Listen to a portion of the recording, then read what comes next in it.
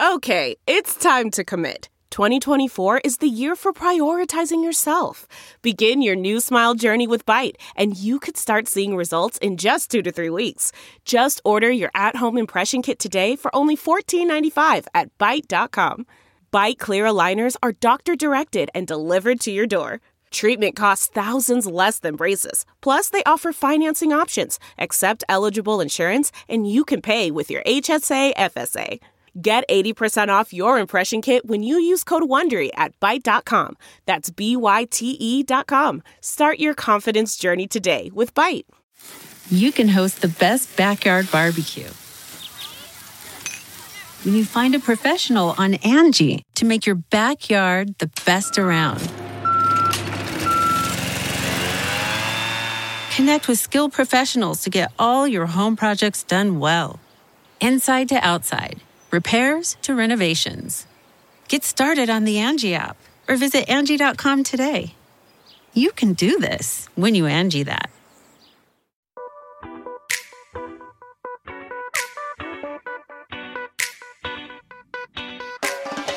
This is the Hash Podcast.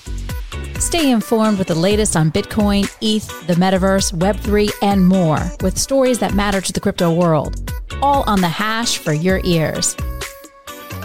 You're listening to the CoinDesk Podcast Network. Hello and welcome to CoinDesk TV. It is the Hash. I am Zach Seward. I'm joined by Jen Sanasi and Will Foxley. Crypto Wendy O may be joining us. But let's get to it. Our job here, get you up to speed on all that's going on in crypto. Bit of a slow news day, but that doesn't mean there's not plenty to talk about. Jen, lead us off. Elon Musk's back. So his team... I know, slow news day, but we got Elon.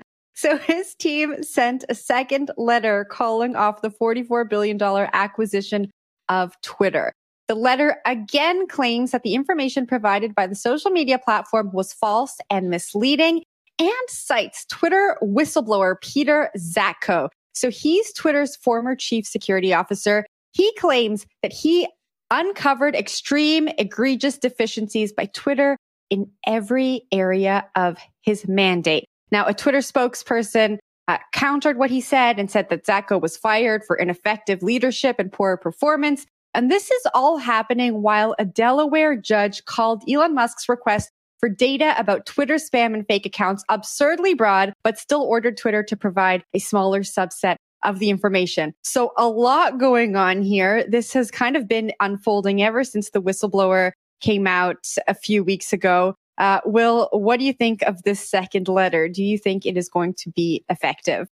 I don't know. I kind of tuned out this story like in July because it just kept dragging on. I don't know if everyone else feels that way too, right? Like just put it to bed one way or the other. Purchase it or don't purchase it. I don't care at this point. Make a decision. I guess if you get into the weeds here, it is a little bit interesting. Like the Zatko guy looks pretty professional, right? But why'd he get fired? I'm not quite sure. It seems like probably shouldn't go out and whistleblow in your company. Not a great move. But his background's pretty legitimate, right? DARPA, Alphabet, others. He's probably like back in the 90s, he was a big hacker. And so I think a lot of people wanted to use his talents. Jack Dorsey hired him there and then he turns around whistleblows on Twitter. And now Elon Musk is using him. What a weird world it would be to be like in the center of all these billionaires and be sort of a pawn for them. That's kind of an odd instance here.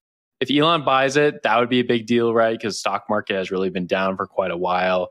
Don't think Twitter is quite worth what it used to be worth back in the spring, just because we've just seen a tumbling prices for all tech stocks. Twitter's adamant on seeing this go through, which is quite a reversal from the spring, right? Where we first saw some hesitancy from Twitter, a lot of hesitancy from people inside Twitter who were against Elon Musk buying it. And now they are moving forward with it. I guess you probably owe something to your investors if you have a huge offer on the table and there's some clauses making sure it closes. Zach, what do you think?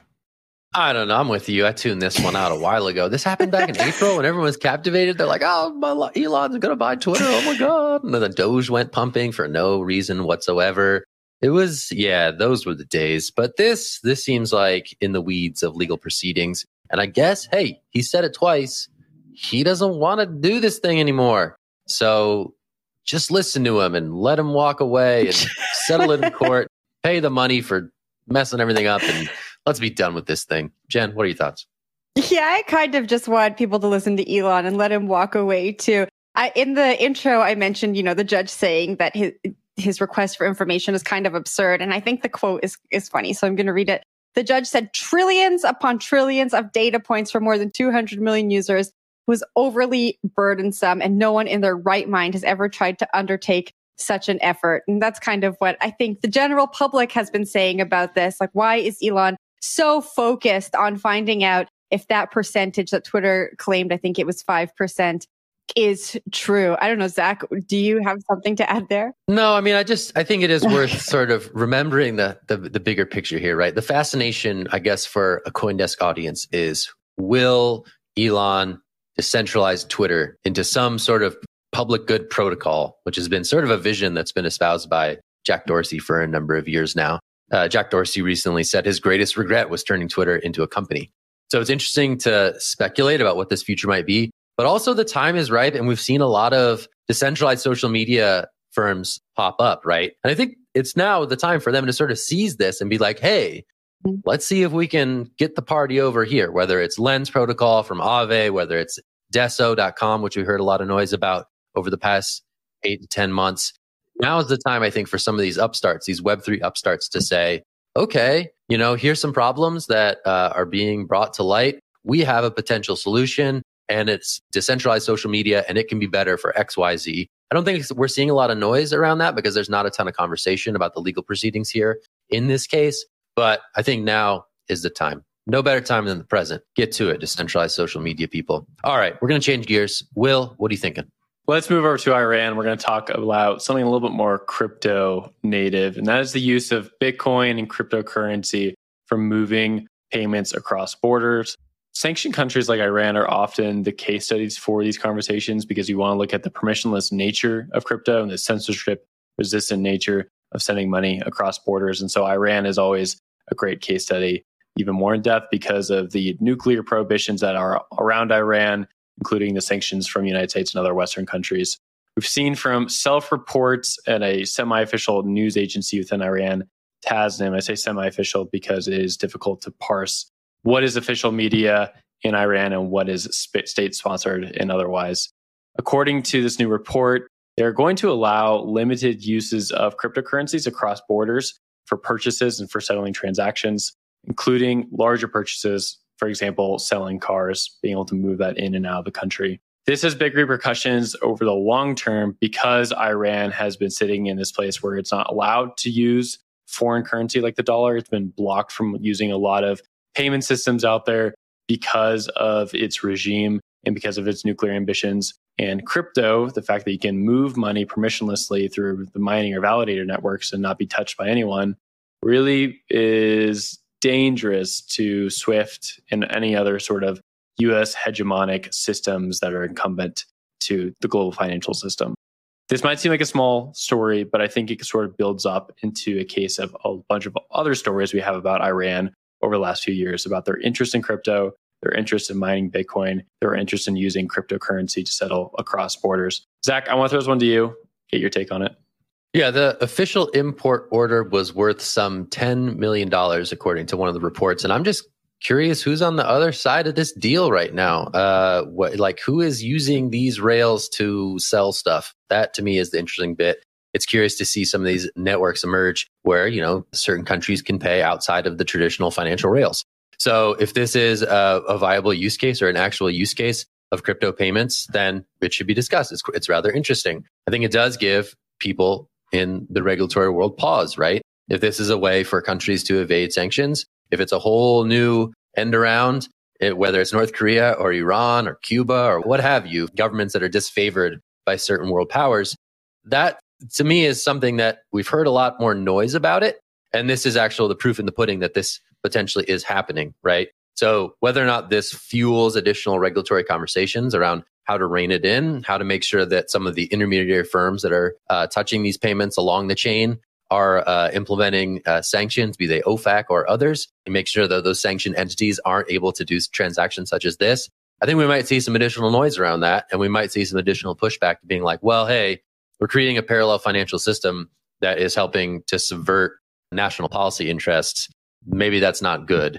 And I think in the conversation around OFAC, Tornado Cash, maybe a looming crackdown on some of these technologies, this is certainly a data point that should be folded into that conversation for better or worse. Jen, curious for your thoughts though. Zach, as I put my hand up, you took the words right out of my mouth and said them a lot more eloquently than I would. I think that we see that, when we look at how the US government was looking into what's going on in El Salvador, I think as more and more countries start to take on crypto and take on Bitcoin and are using them for transactions, that could supervent sanctions. Regulators in the US look at this and they get very, very scared. And so, Will, I totally agree with you. This seems like a small story, but there's a much bigger picture here. And I think we're going to see regulators react very quickly to them. A lot is happening in the regulatory space right now. We're getting the executive order reports soon. There's a lot of talk around sanctions and Tornado Cash. So I think we're going to see regulators react quickly. Will, what do you think? Yeah, these small stones end up making large buildings. So they're important to pay attention to. And I like the fact you brought up the Tornado Cash part of this, Zach. I think my mind is already drifting away from that because the crypto news cycle moves so fast. But that Tornado Cash story is not gone, right? That developer is still in prison and waiting trial for charges we don't know about, right? And so that is how seriously these Western countries are taking protecting their financial systems, right? They are going to imprison developers, not charge them with anything formally. And we'll find out about the fact afterwards. So if Iran's moving forward with this, I would expect more pressure. And like we talked about yesterday, we're still waiting to see what the Biden administration's executive order layout looks like going into the next few weeks.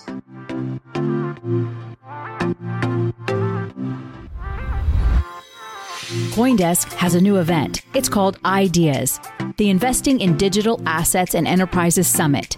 It facilitates capital flow and market growth by connecting the digital economy with traditional finance. Join us for a 360 investment experience where you can source, invest, and secure the next big deal in digital assets, all in one place. Use code #20 for 20% off a general pass. Register today at coindesk.com/ideas.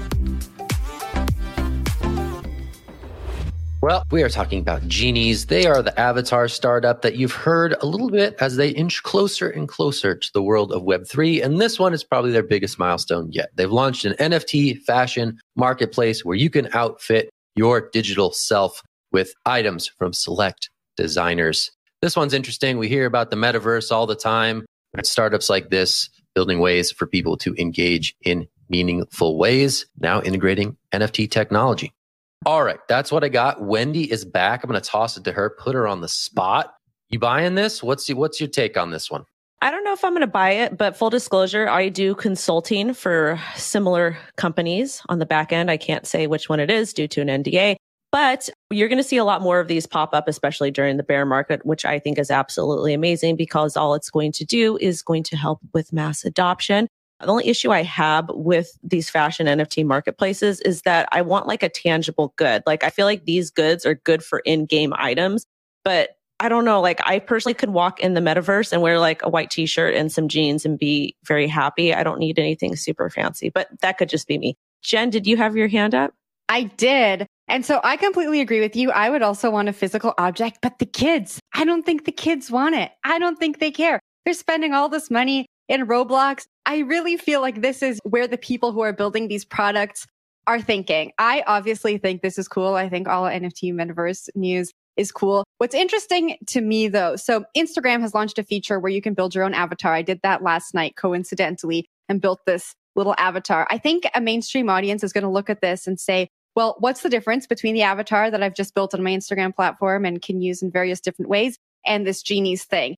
I think there still is a need for a lot of education that can come via different marketing vehicles and explaining what the difference is, right? And we see this with gamers. Gamers don't understand what the difference is between a digital asset, owning that digital asset that you can buy, trade, sell, make different iterations of, whatever, and then just having something that you can play with in game. And I think that education will come from the Web2 platforms. I think the education is going to come during this bear market. And when we're in the next bull cycle, and this is very exciting, I think people will use it. I don't know that there is going to be that demand for having the physical object. I feel like this economy is going to be created, these digital assets, and we'll stop thinking about what's happening in the physical world. They might be separate in a way. Wendy, tell me I'm wrong. No, I agree with you, but I just would like a piece, like a physical good, like a tangible good. If I'm going to spend like 1 million ETH on some intangible metaverse item is all. I just want something to touch. I just want something to touch. I agree with you, but I don't know about others. Wendy, are you spending 1 million ETH on metaverse stuff? Because that is some crazy stuff. I hope not. I wish I had a 1 million ETH. Unfortunately, I don't. If I did, you guys probably wouldn't see me, so that would be sad. Okay. Wendy'd be like, "Sorry guys, I'm out of here. I'm gone. I'm gonna go buy some swag." Anyway, yeah, I think this is the future. Let's just go ahead and say it. People decking out their virtual selves, hopefully on avatars that can exist across platform, right? Hey, I want to invest in my appearance in these virtual environments. Hey, I want to invest in my appearance to make myself in these immersive online experiences more true to who I believe I am. And that may be any number of things. I think it's cool that this sort of opens the possibility for online reinvention for people who want to deck themselves out however they see fit. And that's what this is. I think Wendy is right. We're going to see more of these things roll out, more of these marketplaces where you can kind of go to the mall, get a fresh, icy white shirt or whatever, get your fresh shades, get some crazy hair, do yourself up. And I think that's kind of where things are going in terms of online experiences. Maybe this is an early signal or a not so early signal as to where things are headed. Will, tossing it to you though. So isn't this like sort of like what Snapchat did back in the day where you could add like your little dude and dress him up? There's tons of different platforms where this has been tried in the past. The difference here is that you have to pay for it, right? And then there's some sort of metaverse angle to it as well that I get to have an immersive experience. I'm pretty bearish on this still. I've been proven wrong on NFTs over and over again. But to me, this just doesn't seem like something people will want unless there's a physical aspect to it. I still think there's that disconnect there. And that's why I think like the NFT shoe drops that have a shoe associated with it or something like that have been really successful because I get both things, right? I get some sort of item with it, a physical item I can hold and show to people in the real world where you actually want to impress people. And then I can also have it on my phone if I want to take it out and show it to my friends. Like I have this NFT here. You can see it right here. So I'm bearish on it. I don't know. That's my last take on it. But you guys are really bullish on it. So I'm excited to see what you guys are going to wear into the metaverse. Any cool chains for Zach or something like that? See a world where maybe if you can't afford a certain item in real life, you may be able to get, a designer shirt or a designer bag in the metaverse and have these like parallel realities. I don't want to live in that world. But I don't know. Maybe designer bags are going to cost even more in the metaverse, and I'm completely wrong. Gas fees alone. Yeah. Hey, you got to roll up to the metaverse casino fully fitted. That's what I'm talking about. All right, we're just going to change gears. Wendy's going to take the last story of the day. It has been a morning, you guys. It has been a morning. So we have to talk about this story. It's kind of funny, but it's not funny and just ridiculous. So Crypto.com sues user after refunding $10 million instead of $100. The interesting thing about this story is it did in fact resurface. And the mistake was discovered in a company audit just before last Christmas, and it took them 7 months to notice. This woman has spent quite a bit of the money, according to the article, and Crypto.com wants their money back. I don't blame them, but at the same time, if this person did in fact send the cryptocurrency to the wrong address, they wouldn't get a refund. So I don't know how this is going to hold up in court, but I will say if I did receive an amount of money, I would send it back. I've always been that type of person. It just doesn't feel good to me to see money on the floor or to see somebody leave something. I feel like people should be decent. I want to go ahead and toss this to Will, though, for his spicy. I mean, you never know what kind of person you are until you get $10 million in your MetaMask wallet randomly. So it kind of depends, right? We'll have to put you in that situation, then we'll find out. I do think you do the right thing, though. I think you're a good person, Wendy. But I think this story is pretty great because this is going to happen in crypto and it has happened in the past. And here we get like the full story, right? So we have a woman who goes and buys a mansion complete with a gym. And I think there was a movie set up as well. And then she also gave money to her daughter, like almost $500,000 for whatever purpose. And they don't even show up in court, right? And so now the court is trying to claim back or claw back the mansion. And they're also trying to get interest on top of this. 10% interest. That's pretty good for pretty low interest rates across the globe last year. If you really want to make some money, try to do some reclamations in court. That's the way to go, I think. The whole story is perfect, though. We've seen some of these instances in the past. BlockFi last year was the big story, right? Where they accidentally sent a bunch of Bitcoin to a bunch of different users, and they had to go back and ask for it. And they basically just got tar-faced all over Twitter. No one really liked what they were doing, and they just made fun of them. And it happens, right? Like, you make mistakes, and it's really easy to put in numbers and accounts and like swap up between Bitcoin or USDC and send the wrong money somewhere else. It happens. And I think we'll see more of this happen as we move into a crypto future. But for now, I'm just enjoying like what a golden nugget of a story this is. This is fantastic. Jen, I'll give it to you. Well, this is the beauty of crypto, right? No one can go into your wallet and take that money out once the funds have been transferred. I have a friend here in Canada whose tax return was deposited into someone else's bank account, $30,000, and that person spent the money, but the Canadian Revenue Agency was able to go into the account when money was in there and just take it out without telling them. That doesn't happen in crypto, which is good. But then in instances like this, you know, there's no recourse. We have to depend on people doing the right thing. When I read this story, I was like, I hope when they asked her for the money back, she said at some point, well, fortune favors the brave, because that would have been hilarious. Wendy, what do you got? Before sending it over to Zach, cough, cough, tornado cash, cough, cough, USDC. Cough, cough. I don't think that citing the Matt Damon line would work in a court of law. I just think it's funny. I mean, it would be pretty funny. Like, Jen, sure. Totally pull a Johnny Depp and just be like, when they were asking him, oh, were you drunk that night? He's like, were you there? I feel like Jen would like recite some sort of line. Legally Blonde all over again. I'd be like, well, didn't you say fortune favors is it bold or brave? I don't even know. See, I wouldn't do so well. It'd be the bold. Yeah. I mean, yes, fortune favors the bold. And that's why I purchased the mansion with the bank error in my favor that turned out not to be in my favor. But you're right. Do the right thing always, folks. If you get $10 million on accident in your exchange account, don't think that you just can take the money and run and there won't be repercussions, right? And that's what we're seeing here. Crypto is not the parallel universe that is completely at a remove from the real world. No, real world legal apparatuses certainly interact with crypto on a daily basis. And that is what we are seeing right here. Anyway, all right, that's it for today, which is a Tuesday. I will say it is a Tuesday, but I will not say what it's type Taco of Tuesdays Oh, on the no. They snagged it. Oh, boy. Unfortunately, roll it out every week. Look, we're in the taco track. I've only just... I love that. Oh, my gosh. Unfortunately, I have to cook tonight, so I don't get tacos. Darn. All right. Well, we'll see if we can make some tacos here at the homestead. All right, that's it for the show today. We will be back tomorrow on a Wednesday for The Hash. Wishing you well. I'm Zach. That's Wendy, Jen, Will. We'll talk to you soon. Have a great day. You've been listening to The Hash on the CoinDesk Podcast Network. We would like to hear from you, so if you have any questions or comments, please reach out to us at podcasts@coindesk.com, subject line, The Hash, or leave us a review on your favorite podcast player. Thanks for listening.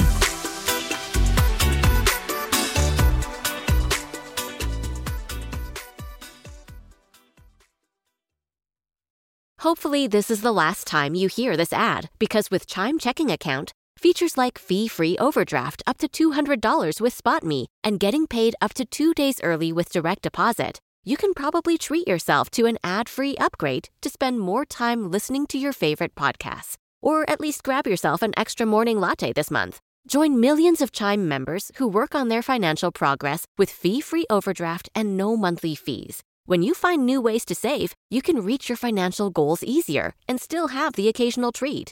Take more control of your finances and say goodbye to monthly fees. Open your account in minutes at chime.com/goals24. That's chime.com/goals24. Chime feels like progress. Banking services and debit card provided by the Bancorp Bank N.A. or Stride Bank N.A. members FDIC. SpotMe eligibility requirements and overdraft limits apply. Terms and conditions apply. Go to chime.com/disclosures for details.